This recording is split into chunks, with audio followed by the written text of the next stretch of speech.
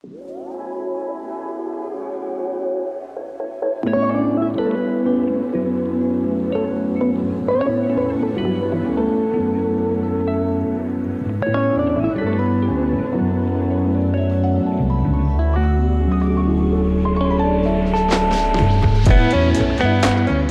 what is a migraine? So I'm glad you asked this. So I actually had something happen last week where I was going to talk to some med students about migraines. And I thought to myself, you know what, I'm going to pull up a PowerPoint. I got a neurologist friend. And so I asked him, hey, can you send me over a slide deck so I can talk to these guys about migraines and headaches and that kind of stuff. He sent it on over.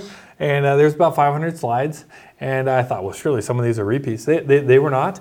It was a whole week of slides talking just about headaches. And I contacted him and I said, hey, I don't actually need all of these things. Let's just talk about headaches. I don't need to talk about tension headaches. I don't need to talk about cluster headaches. I don't need to talk about any of these other kind of headaches. And he goes, oh, no, those are each their own separate 500 slide decks, 500 PowerPoints. So the headaches, there are textbooks, there are fellowships. People spend years learning about headaches. That is way beyond the scope of this. So we're not really going to talk about the pathophysiology and how these headaches come about. We're going to talk about a couple simple ones. We're going to talk about cluster headaches. We're going to talk about tension headaches. We're going to talk about migraines. Okay, those seem to be the most common on out there. We're not really going to talk about how they happen or anything like that. We're going to talk about what the VA cares about and what makes them a disability. So first of all, tension headaches. Most of you guys have had them. It seems like you get a headache in the back of your head. It's usually caused by stress, caused by something, a little dehydration, not getting enough caffeine, some of those other things like that. You get kind of a headache. Personally, I get them when my wife talks all that. So. Exactly. We've all had tension headaches. So I've got my kids here, and so I know what you're talking about. Cluster headaches. Cluster headaches are really a unique kind of headache. They're incredibly painful. They usually last for about 30 minutes. They usually happen in males. Cluster headaches, if you've got one, you know what they are. Migraines are one of those other things too. So all migraines are headaches, but not all headaches are migraines. So migraines are one of those things. A lot of times people will get this aura. They'll start to get this kind of like visual disturbance before they get these headaches. They're usually very sensitive to sound and to light and smells, those kind of things like that. They can cause vomiting, nausea. They can cause different things. Whenever you see it on TV, if you're not one of these people who has migraines, whenever you see somebody on TV and they're like sitting in a dark room with the shades drawn and they're curled up in a fetal position, that's a migraine usually. And so we don't diagnose. That's one of the things that we do as medical examiners. We don't diagnose. We do in our own private practice. We do when we're outside of the disability scope. But we don't diagnose. So when you come to us, you bring us your records, and your records will have it diagnosed. And so you'll either be diagnosed with a tension headache, with a migraine, with a cluster headache, or you'll get something like a post-traumatic headache, something like that. But you'll have the diagnosis, you'll come to us. And so we're going to take it from there because we're not going to talk about how we diagnose it and all that other stuff. But there's usually two types of treatment for headaches. Not going into specific medicine classes, but could you tell me just a little bit about like a preventative medication and an abortive medication, just kind of what the strategy is there? Yeah, so like you said, there's two, obviously you can prevent headaches, or you can take an abortive medication to treat the headache after you get it. And pretty much everyone at some point in their life has probably taken an abortive medication, right? Ibuprofen, Tylenol when they have a headache, right? One time in Thailand, I thought I was dying, and I thought I had a migraine, because the night before I had a little too much, but I took some ibuprofen, so that's an abortive medication, right? Yeah. And so that's kind of usually our first line, right? NSAIDs like ibuprofen. And then there's other medications along those lines like Imitrex, right? Other things we use for migraines. If you have enough headaches or enough migraines, so you're getting them frequently and you're having to take a lot of abortive medications or missing a lot of time at work, you're having severe headaches, then we'll put you on a prophylactic or preventative medication. There's a whole wide range of them, from injectable medications to pills to even Botox. Yeah, and that's way beyond the scope of this right here. But those are the two types of theories behind it. So how do you diagnose it? Somebody thinks that they have headaches. Obviously, you're going to get an MRI or a CT scan, right?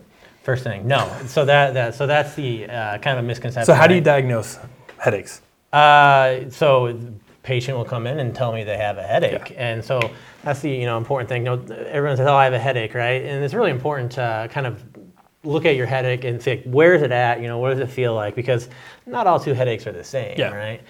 So ask them questions about their headache, what brought it on, how often they're happening, right? And very rarely do patients actually need a CT or an MRI, right? And that's kind of a misconception too. I think some people think, well, everyone has headaches, right? But if you get headaches frequently and having to take medication, it's definitely, put that as a claim. So. Yeah. So when I get the when I get their medical records and I get them and I get assigned a patient to talk to them about their disability claim, I'm going to take all the medical records. I'm going to review it all, try to figure out their service treatment records, try to figure out when they first started having migraines. Sometimes people will tell me, hey, I was in Iraq and I got hit in the head. Now I've had headaches, and so that's kind of a post-traumatic. And so I try to look for that event. Other times people will say, hey, I'm a fueler. I was exposed to fumes, and now I got headaches. And so we'll try to look for a link. We'll try to see what's going on. Try to see if they were treated while they were on military, or if they weren't treated in the military. See if there was something that happened on the military service that caused it. I interview the veteran. Say, hey, why don't you tell me a little bit about your headache? Where's it at? Left, right? Is it on both sides? Does it keep you from going to work? I do a full history and do an interview, and then I write a medical opinion. The VA will ask me a very specific question about the headache. A lot of times what they'll say is, does the veteran have service treatment records that reflect that he had migraines while on active duty, or she had migraines? And so that's an easy question. It's either kind of a yes or a no, and we kind of write that. Or they'll say, does one of their other claims, one of their other things like their back pain, does their allergies, does their obstructive sleep apnea, does something else, did it cause their headaches? And so those are a little bit harder, and that's kind of what we do as medical examiners. We try to figure out, we look at the medical literature out there, try to find a cause and try to find a link, and we determine whether or not we think that the military caused that headache. So, when you get these things, has anything kind of surprised you, like with these claims? What usually does the person have to have in their record for you to try to service connect these headaches? Generally speaking, headaches are, at some point in time, if they were seen for a headache, and I can link it to another condition, right? Because allergies, like you said, is super common, right? So in general, at some point in time, everyone's seen for a headache, right? Yeah. So as long as I can find some sort of record of a headache, and if I'm trying to make a service connected, tie it to something, right? Yeah. And it's usually fairly easy, right? Yeah. What kind of things do you normally see tied to headaches? Allergies is very common, like you said, post-traumatic or head injury, TBIs. Yeah. Hypertension is one you don't really think about, or even PTSD, psychiatric or mental health disorders. Those are some big ones. What else? Well, so for me, I get headaches sometimes when I get tinnitus, and so that's another thing too. Hearing damage, hearing problems can cause headaches as well. And so we get that.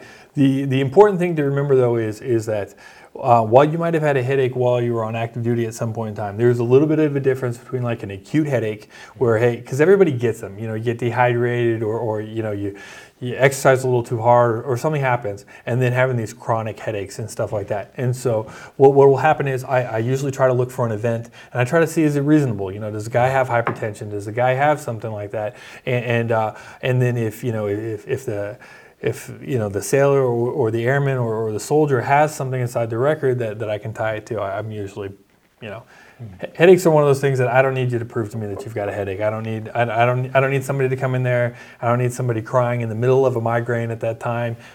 Take your medication. It's all history. I know we've all had headaches, and I trust you, and I think most medical examiners are like that. Yeah, I agree. Yeah, it's not hard to connect those headaches and stuff there, especially if something was to happen while you were on there. And so sometimes, though, we haven't really talked about this before, but sometimes I have to deny claims, and there's nothing that I can do about it. Sometimes the VA will ask a very specific question, and I can't do anything about it. Sometimes they'll ask something like, they're service connected for asthma because they have asthma. And then they'll say something like, does the veteran's migraines, are they secondary to their asthma? Well, I mean, I can try to walk the dog, and I can try to bring, try to bring those two conditions in. But sometimes the VA just asks the bad question because the claim is filed poorly. And I have to say, no, the two conditions are not the same. You have asthma, you have headaches. I know you have both, but they're asking, is the headache secondary to that? So sometimes, unfortunately, the question just comes up and we have to deny it. Yeah, I think it's an important thing too. I usually always ask veterans, do you know why you're here?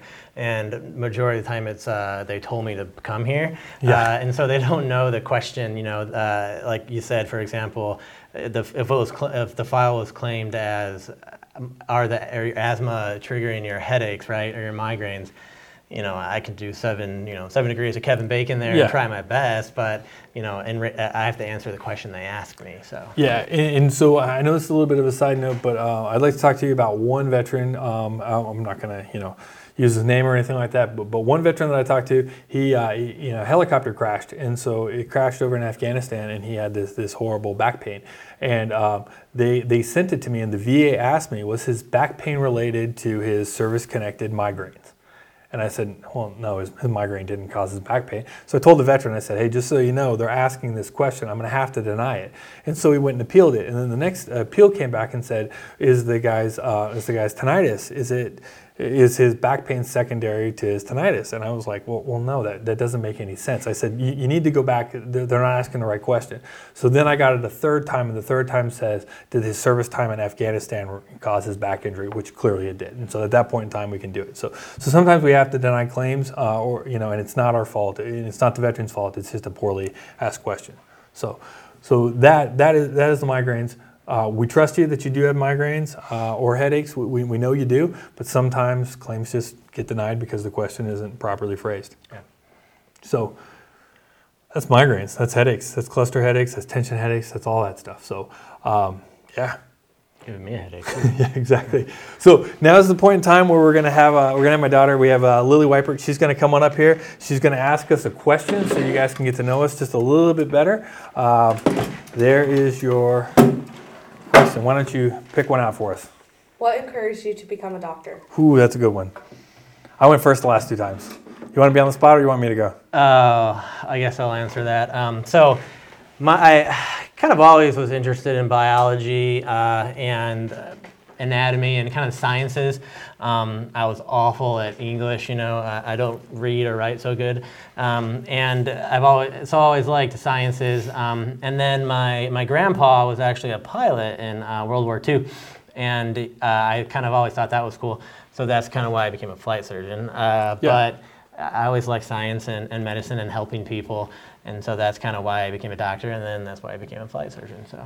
Okay.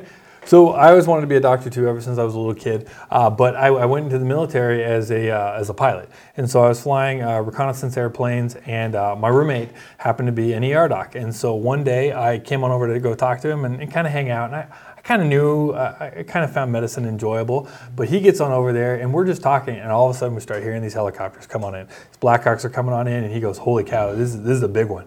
And so he goes, I'm gonna need your help. And so I was like, well, I'm like a pilot, like you don't really want me doing anything. And so they came on in there, and there had been an attack, and there had been a bunch of Iraqis that had been attacked, the Iraqi army, and then there had been some insurgents and some Americans. And so they bring the Americans on over to one side, and they're working on it, and then they bring the Iraqis over to another side from the Iraqi army, and then there's one guy who was the actual insurgent who did it. And so they just literally didn't have enough people, and so they said, hey, we're gonna need some help. Can you go cut this guy's clothes off? Can you start doing this? Can you start an IV? And I was like, well, I don't know if you want me doing that stuff. And so they kind of walked me through it as they're trying to save these lives. And so I'm over there cutting off clothes, getting tourniquets out of the way.